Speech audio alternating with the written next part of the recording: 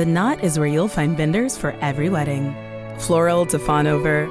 Cakes you almost don't want to cut. Oh, it looks so good. DJs to drop it to. Venues worthy of your grid. Photographers that make every hour golden hour. Really, vendors for any vibe. With the help of fresh reviews and a few useful filters, you can find your vendors faster than you can say, I do. The Knot Vendor Marketplace. Find vendors for every wedding at theknot.com/audio. MC Light here, and this time I'm using my voice to tell you about something I just started using. New Shea Moisture deodorants, created for rich melanin skin. Shea Moisture antiperspirant deodorants even skin tone and protect against sweat and odor for 48 hours. Shea Moisture whole body deodorants freshen all over all day with plant-based ingredients, no aluminum. Black dermatologists and gynecologists approved. I'm just saying, living in my rich melanin and protecting it too. The Eric Greitens affair. You're on Deep Background.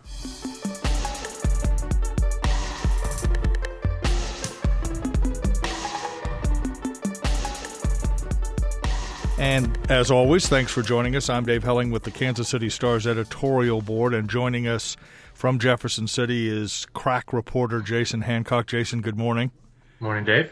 Yeah, let's say at the outset, as we talk about the developments in the Greitens case, that we're recording on February 28th. This story continues to move very, very quickly, each day bringing its own set of stories and excitement. But Jason is here to sort of sort through all of the things that we now know. And there were developments Tuesday, Jason, in the case. We haven't had a chance to talk about Eric Greitens for some time. Why don't you start from the beginning and then tell us where we stand today? Well, from the very beginning, we had an indictment. Well, I guess we could go back before the indictment, but maybe let's just start with the indictment, which came down last week that charged the governor with felony invasion of privacy. And those charges stemmed from a 2015 affair, which he's admitted to. He's admitted he cheated on his wife. What he's denied is that he threatened the woman with whom he was having an affair with exposing a nude picture of her that he took while she was bound and blindfolded if she ever spoke about the affair. Those revelations came out last month. There's been a lot of swirling about, what it could mean for his administration. The circuit attorney, which is the local prosecutor in St. Louis, launched a criminal investigation. A grand jury was involved, and last week, felony indictment charges were brought down. Immediately kicked off a House investigation. They formed a special committee this week to investigate these allegations. That's the first step towards impeachment. It's not a guaranteed, the outcome is not guaranteed that it'll lead to impeachment, but the first step is to investigate. That committee can come down with articles of impeachment that they can send to the House, and they vote if it's a constitutional majority, off to the Senate for a trial before 7 judges, and now we're at that point we're in uncharted territory. Yeah, I think it's fair to say we're already in somewhat uncharted territory. Let's split this into two pieces, Jason, for the audience. Let's talk about the legal case. The circuit attorney, Kim Gardner in St. Louis, has charged Greitens with one felony count of invasion of privacy, and the lawyers representing Greitens have pushed back against that charge rather aggressively, haven't they? They filed a motion to dismiss, which I wrote a little bit about in today's newspaper. Tell us what they're arguing to try and get Greitens off the legal hook that he now is on. It seems as though the main thrust of their argument is not that a picture wasn't taken. There's been some question. The governor hasn't said flatly that he didn't take a picture. He said he didn't take a picture for blackmail, but he's never been willing to quantify that and say flatly he didn't actually take a picture of this woman. Let me just interrupt you really quickly. The picture is going to be pretty critical in the legal case, one assumes, and B, we still don't know if that photograph actually exists, do we? Right. Yesterday, the circuit attorney, in a letter to the governor's attorneys, listed out all the evidence they had in their case. 13 pieces that they were turning over as part of the discovery process. One of those pieces was photo of KS. And KS is the woman, the alleged victim. They're keeping her identity anonymous. That set off a firestorm on social media that, oh my God, they have the picture. Turns out, at least according to Greitens' attorneys, that was a headshot, a professional headshot of the alleged victim, not the photo at the heart of this. I believe I saw today that the prosecutor's office believes the photo still exists. We don't know if they have that photo, and that's going to be, as you said, that's going to, I think, be key to whether the governor, at least on this particular charge, faces any sort of criminal punishment. But to your original question, the argument the governor's attorneys are trying to make is that she had no expectation of privacy, essentially, because it was a consensual sexual relationship, and that the statute that he is charged under, invasion of privacy, was designed to prosecute peeping toms, not two people engaged in a consensual sexual relationship. Yeah. I think most sort of lay observers would consider the original indictment and then the motion to dismiss as sort of illegal mumbo jumbo, Jason. But in this case, I've argued that the motion to dismiss this case is really the whole ballgame, because if the court lets the criminal case proceed, one assumes that would then, at least at some level, delay what the legislature is doing, and it puts the governor in enormous legal jeopardy, because he really can't. If he pleads it out, then if he admits to doing something, even a misdemeanor, that really hurts him in Jefferson City, one would think, and he also risks going to jail. I mean, this is a real crime with real penalties. So this debate over whether the law applies or not, in terms of the legal case anyway, seems to be extraordinarily important. That's exactly right. And it's not, the investigation continues. The grand jury continues to work. And so this may not be the only indictment that he faces. That's been floated out there, that there could be other charges. We don't know what that might be. Will this involve other women? Will it involve other things that involve the initial woman, the alleged victim in the first indictment? Will it stretch out to other things that might be within the jurisdiction of the circuit attorney? But it really is a perilous situation for the governor, especially now that the House has taken notice, launched its investigation. We reported this morning, just actually right before I came on this podcast, Wednesday morning, the governor has a registered lobbyist now, not a government employee that works for his office, but a lobbyist. His name's Aaron Baker. He works for GOP political consultant Jeff Rose consulting firm, and he registered this morning to represent the Eric Greitens, presumably to try to fend off some of the momentum that's building behind this investigation and the potential for impeachment. Yeah, and you do get the sense, do you not, that the lawyers from St. Louis are part of an extraordinarily aggressive pushback against these allegations. You don't see the governor pulling back and saying, let's let the court process work, and let's and frankly the governor and the people around him, normally you would expect that they would sort of go silent or let the process continue, but you don't get that sense at all. They're sending out press releases from the law firm. They've hired a public relations firm. They've now, as you've reported, hired a lobbyist. It doesn't seem as if they're taking the low-profile approach to these charges. No, and they've definitely gone after the prosecutor. I mean, press releases. Yes. There's sort of three camps right now within the Republican Party. There are those that are saying he should go, he needs to resign or face impeachment. There are those that say, look, the process needs to play out, both the grand jury process and the House investigation. And that's sort of where Josh Hawley falls, the Attorney General and sort of front runner for U.S. Senate in Missouri. And then there's the governor and his loyalists, which is not a big group, but it does include the actual state party apparatus, which are attacking the prosecutor, saying that she's a liberal hack, that are pushing out these stories in Breitbart and other publications that are trying to attack the process as just a political witch hunt.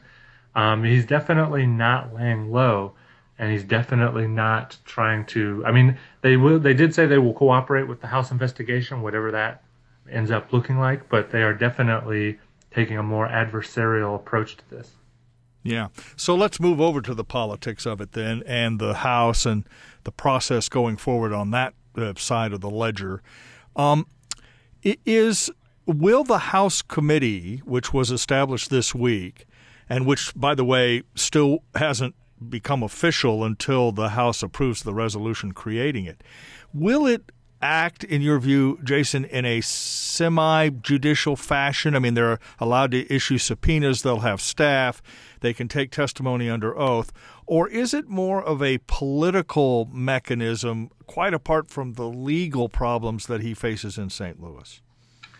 I mean, impeachment is a political issue, but I think that the committee itself, especially Representative Jay Barnes, is taking this matter very seriously, and they want to handle it in a way that mirrors a judicial process. I've heard talk that they want to hire a court reporter to ensure that there are transcripts. They have the power to hire private investigators. They can close the session in order to question witnesses to protect their identities. I'm not sure exactly how that will work in the setting of the Missouri Capitol, but and that is extrajudicial. I mean, typically in almost every case in a courtroom, you hear from the witnesses in a public setting. So if the committee closes its testimony or expurgates its transcripts and other things, that's not what a court would do. No, that's absolutely. It is a sort of this strange combination, because obviously legislative committees, we have an ethics process in the House and Senate. If there's a sexual harassment complaint or just an ethical complaint against a lawmaker or staffer, they have a right to some sort of privacy, and so those sessions can be closed in order to discuss those. It's almost considered like a personnel matter. And it seems like the two models are sort of being merged. And so we'll just have to see how this plays out as it moves forward. Again, as we keep saying, and we keep going back to it, we are in uncharted water in a lot of ways. Yeah. I was told that when Judy Moriarty was impeached in the 90s, all the House proceedings were open to the public. But then again, Judy Moriarty was not involved in any sort of crime that had a victim that had a presumption of anonymity early in the process. So. Right. Does the House committee wait for the legal process to play itself out, Jason, or does it proceed on a parallel track? They only, according to the resolution that was filed yesterday, which actually creates the committee and starts the investigation, they have 40 days to do their investigation, file a report, and send it to the House, the full body of the House, and make a recommendation. And whether that's a recommendation to do nothing, to impeach, they could censure. There are a lot of different options, but it lays out a 40-day timeline, which is pretty aggressive. They could come back in and amend that. They could ask for extensions.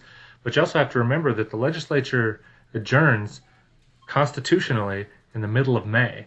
If they don't finish their work, they'd have to come back in special session, which takes either 3/4 majorities to call themselves back in, or the governor has to call them back in. And I can't see a world in which Eric Greitens calls a special session to allow them to discuss impeachment. Yes.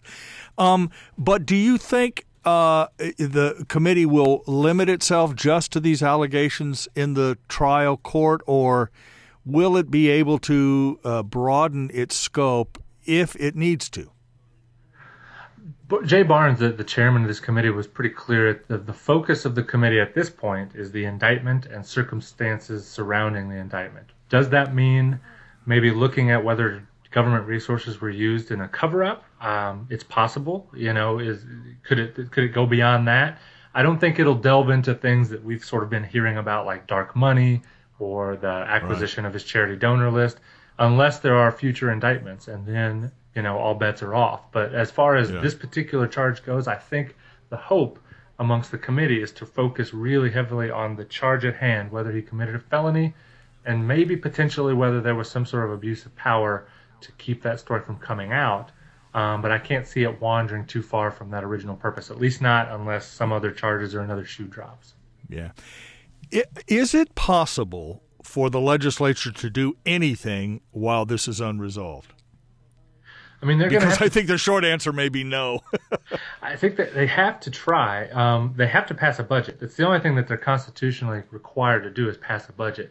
If they don't get that done, they'd have to call themselves into special session to do that. So, and they're moving right along. It's difficult for the public to know because the oxygen is just sucked out of the room by this indictment and the governor's travails. But they're going to continue to try. I mean, let's be honest. The Senate wasn't humming along smoothly before this. This is a big distraction. It's going to suck up a lot of attention. It's going to suck up a lot of energy.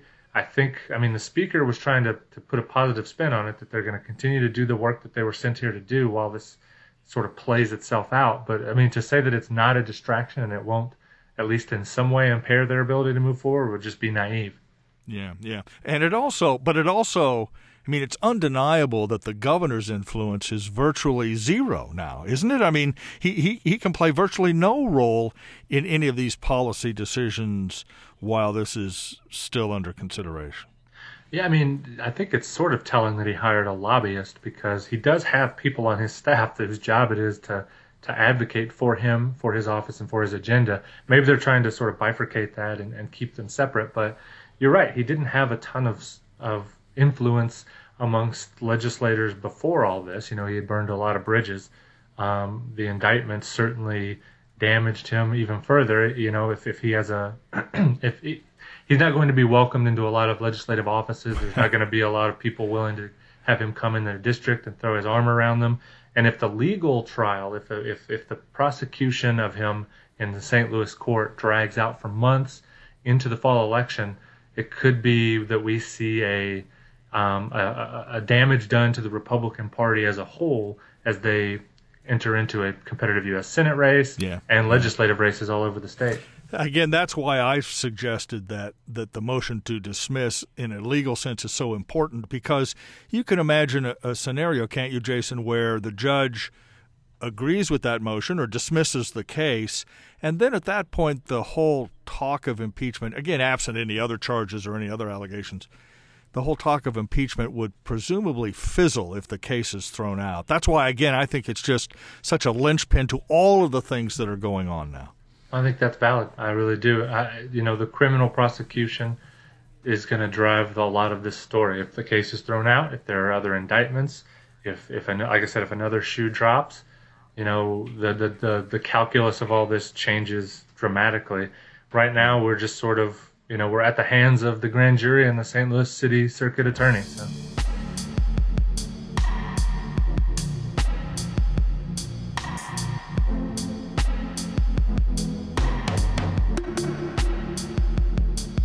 Some people have been calling for his resignation, Greitens' resignation, of course, in the face of these charges and the impeachment effort that may be getting underway.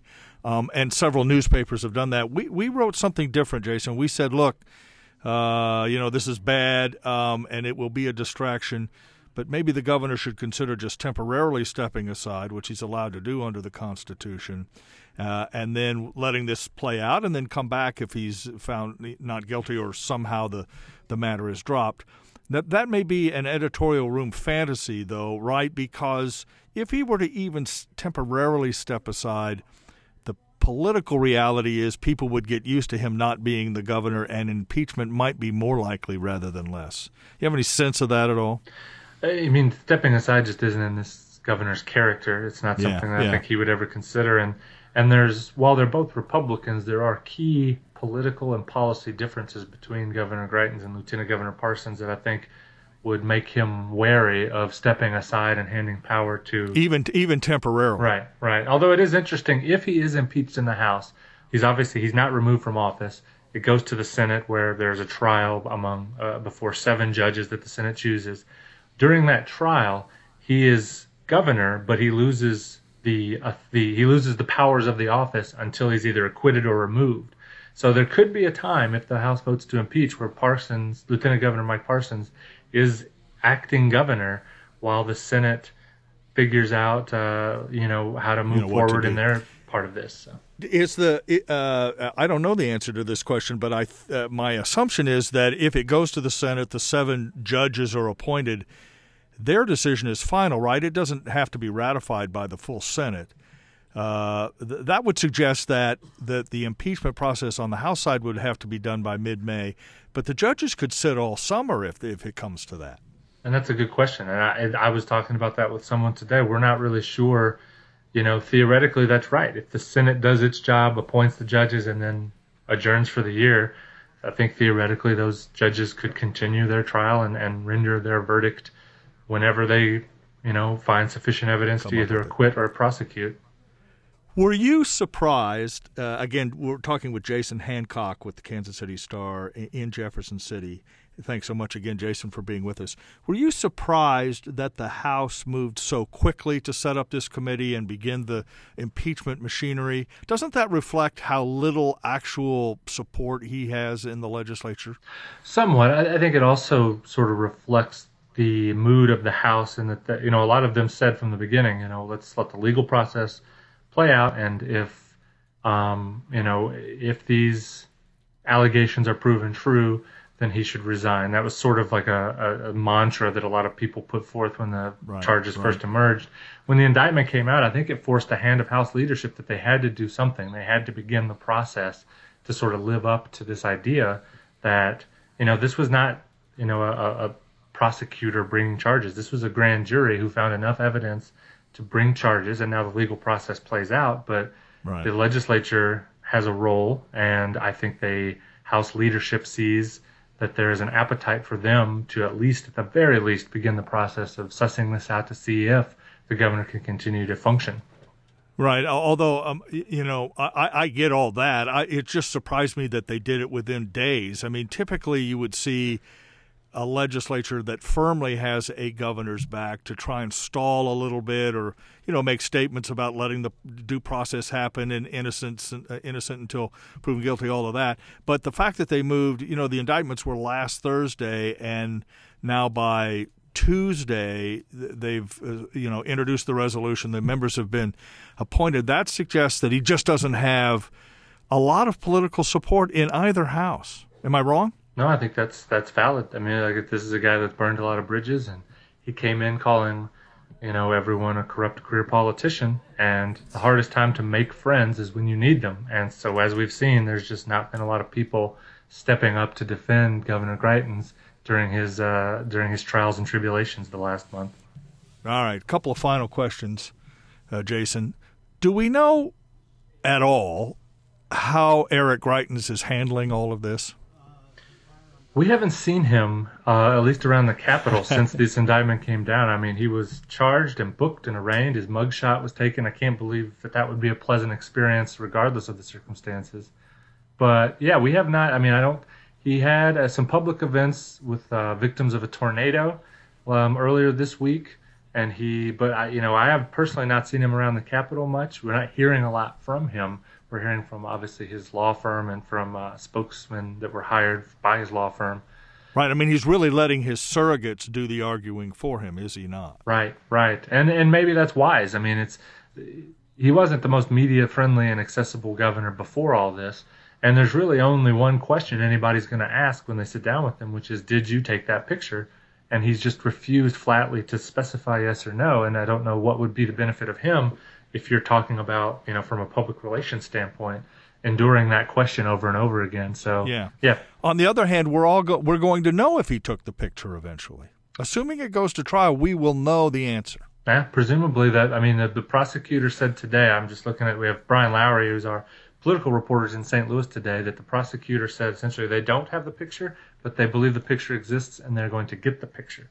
If that's true, as you've made it clear, this is the crux of the suit, right? If they have this picture. I mean, essentially it's his word against hers, unless that picture pops up. I'm not an attorney, and maybe my opinion is not nearly as nuanced as I'm sure a legal expert would be, but that seems to be, at least from my perspective, a big piece of this. Yeah, I'm not an attorney either, but it does. I've been around politics long enough to, I think, understand that if this case goes to trial,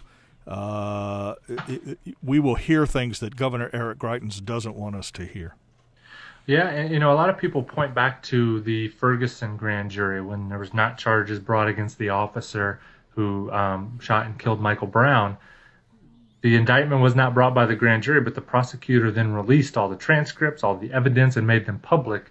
There are people who think, that could be just as damaging as all of this, because if they started pulling strings or pulling thread on other ideas, and maybe it wasn't enough to bring charges, but it was enough to prove politically damaging and embarrassing. Yeah. Final question. Give us some sense of the mood of Jefferson City for those of us who have not been down there. And you're exactly right. We're in uncharted waters, although, the Speaker of the House Bob Griffin eventually went to prison for scandalous acts during his term. The John Deal story, which you broke, he had to. Jefferson City is not unfamiliar with scandal and the politics that surround it.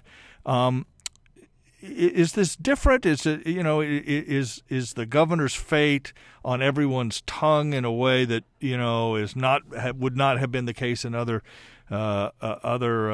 stories, or is it just business as usual? Well, it's definitely not business as usual. I think they're trying to put on the sheen of business as usual. The House is passing bills as I'm sitting here right now, and the Senate's debating. Theoretically, things are very normal. Nothing to see here, right? But right. The rumors run wild. Is the FBI looking into this? Is the governor, facing another indictment? Is the grand jury interviewing so-and-so? Rumors are running wild. Are there other women? Other women? I mean, that's a very common rumor you hear. And, the other thing that differentiates this, at least in my experience, and granted, I've only been around since it's 2011. It seems like 1,000 years at this point, but it's only been since 2011. When John Deal, when that scandal broke, that was the last week of session. We endured a week of headaches and turmoil, and everything was chaotic, and then it was over. This happened in January. We have the whole session for people to gossip, for charges to come down, for new information to come out. We are not even at the midway point of this session. And this is just going to play out. The other thing with John Deal, of course, Jason, is that story broke, and really 48 hours later, it was for all practical purposes over. I mean, he had resigned, he'd walked away. He didn't mount much of a defense at all. He just admitted his wrongdoing and then left. This, on the other hand, and again, Bob Griffin, I think, is a good example, could theoretically go on for months. I mean, they were, the prosecutors in St. Louis and Greitens' attorneys were arguing about trial dates earlier this week, and a trial date tentatively, I think, was set for May 14th. But there's some indication it could go into the fall, the trial. So it's not only the Deal thing was just over quickly. This could go on for months, maybe occupy the entire year. Yeah, I mean, the prosecutor does not want a May court date. That's the governor's legal team. They are talking about August, September. I talked to a criminal defense attorney yesterday who said, on a case like this might not go to trial till October, November, which is a nightmare for Republicans if this thing stretches all the way to Election Day. Yeah, but I mean, this could be what we're talking about for the foreseeable future, because unlike John Deal, unlike others, and this was a New York Times reporter who made this point on Twitter, Greitens does not have loyalty to the Republican Party, so appealing to him to step down for the good of the party is not going to cut it. And I think to him, his reputation is on the line. I think future aspirations for the White House have already been dashed, but surviving this, at least maybe he can come out the other side with some scrap of a reputation. Yeah, but let's not let that point lie. Do we sense that Eric Greitens wants to spend, in essence, the next 3 years of his life, even if he survives this, being essentially a non-entity in his party, a non-entity in government to some degree, and certainly his ambitions have been dashed.